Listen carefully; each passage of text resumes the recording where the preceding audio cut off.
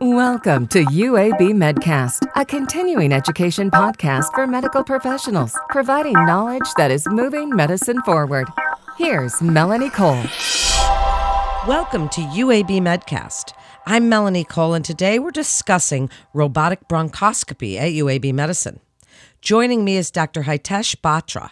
He's an associate professor of medicine, the director of Interventional Pulmonology and Pleural Disease Program. He's also the director of the Interventional Pulmonology Fellowship in the Division of Pulmonary, Allergy, and Critical Care Medicine at UAB Medicine. Dr. Batra, it's a pleasure to have you join us again. It's been a while since you've been on the podcast with us. So tell us a little bit about traditional bronchoscopy. And this has been the gold standard, yes? Tell us a little bit about the difference now and what were some of the limitations that you can identify? Yes, the robotic bronchoscopy systems are definitely a significant leap forward in improving our diagnostic yields for patients who have lung nodules. Before this, we've had a couple of systems that were being used in the market, and there were more than two, but two had the most market share. One was made by the Veran Technologies that has been taken over by Olympus now, and another one was Super D system. Both of these use electromagnetic navigation, and the idea was that they used another bronchoscope, and then this system was in addition to using a traditional bronchoscope. Now, with robotic bronchoscopy system, one big difference, which is obvious somewhat, is the ergonomics. We are no longer holding the bronchoscope in our hand. It's a robotic arm that's driving the bronchoscope back and forth and in different directions. And we are just controlling that on a console. There are a couple of systems in the market. One is made by Intuitive, and the other system is called the Monarch system made by Auris, which has been acquired by Johnson & Johnson now. One big thing, as I was saying, is the ergonomics of this. But really, the other big thing is that these systems have improved our ability to reach nodules in the lung and improve our diagnostic yield significantly.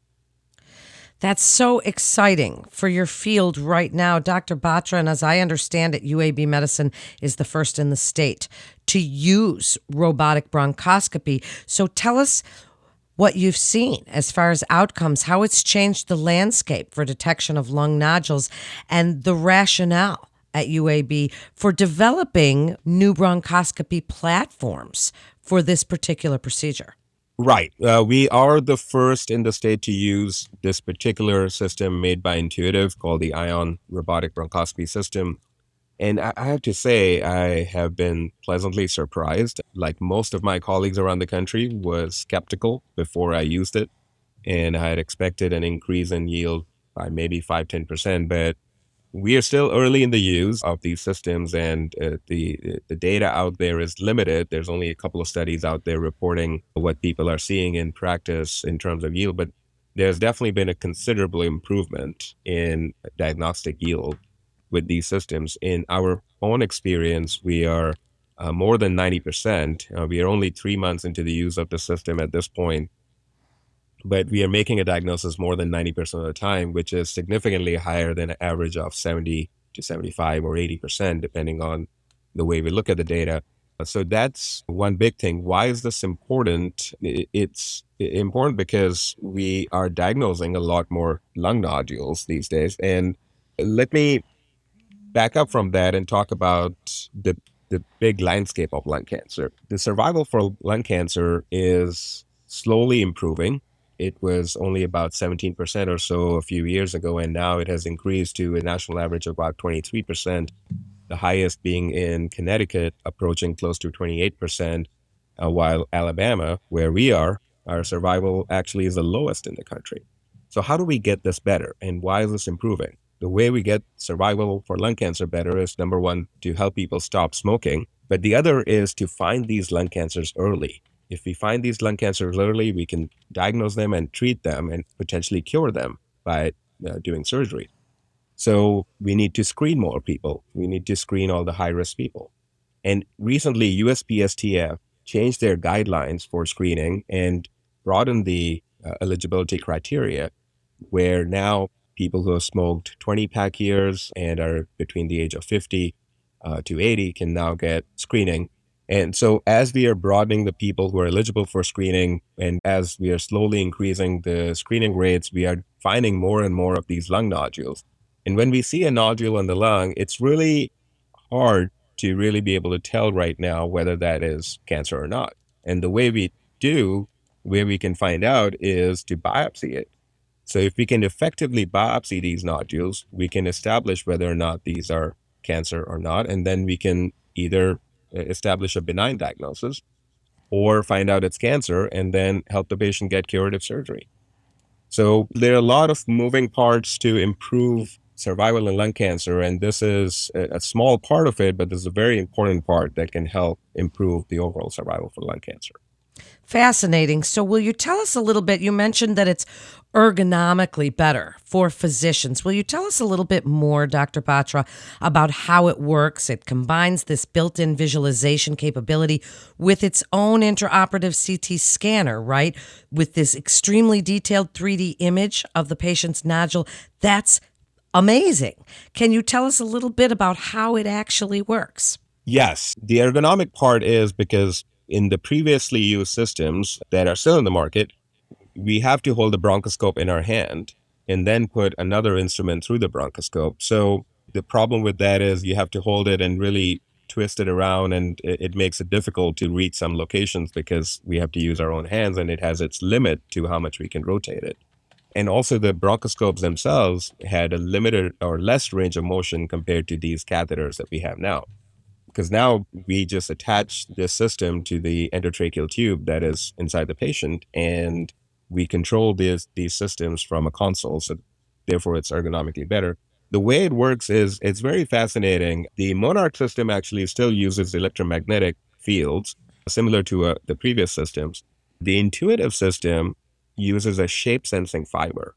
So there is a fiber all along the length of the catheter, and in space, as we move the catheter, this whole fiber has thousands of sensors all along it. So as we are moving this catheter inside the patient's lung, based on the spatial relationship between these sensors along the fiber, the system knows exactly where the entire catheter is, what shape it is, and exactly where the tip is, where all of it is. So it's really fascinating technology that has not been used in previous systems.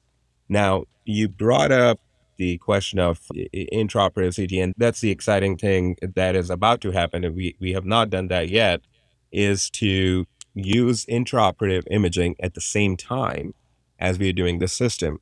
Now, we are getting excellent results with this. We are making diagnosis more than 90% of the time, and this has really improved our diagnostic yield. But yet, there's a small proportion of patients we still are not able to get the answer. The reason for that is that even though these systems are really good, they're relying upon the information we feed into them, which is based on the CT scan that is done before the procedure. Now, when we put the patient to sleep, there's a lot of things that happen. There's a lot of motion that can happen. The patients are breathing. There can be a little bit of lung collapse because of different way the patients are breathing.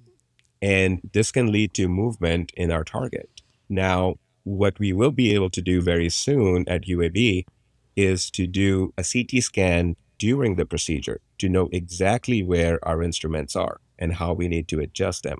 And that will be another game changer that will really drive us home, and we will know exactly where we are every time. The other thing this is very important for, and this will really set the stage for lung cancer ablation, for bronchoscopic ablation. That means the once we know exactly where we are, we can put instruments within the bronchoscope to be able to treat these tumors. There are a few that are being studied: microwave ablation, radiofrequency ablation, and we need to be able to know accurately exactly where we are. So once we have the CT imaging, not only can we diagnose the patient, we can also stage. We are already doing that. But now we will also be able to treat at the same time. And that will really change the landscape of treatment options for some of these patients. That's so cool, Dr. Batra. And I hope that once you get the CT scanner and it's all set, you'll come back on and tell us about some of the outcomes and what you're seeing before we get ready to wrap up, you're speaking to other providers. Is this a difficult learning curve? If other providers are looking to use and start to employ robotic bronchoscopy, what do you think is some of the most important information you'd like them to know? And you would say, you know what, if I started it once again, I would do this, or I would look at doing it this way. Any technical considerations that you think would be important for others to know? Yes, Melanie, great question. There is a learning curve to it, just like any other new procedure.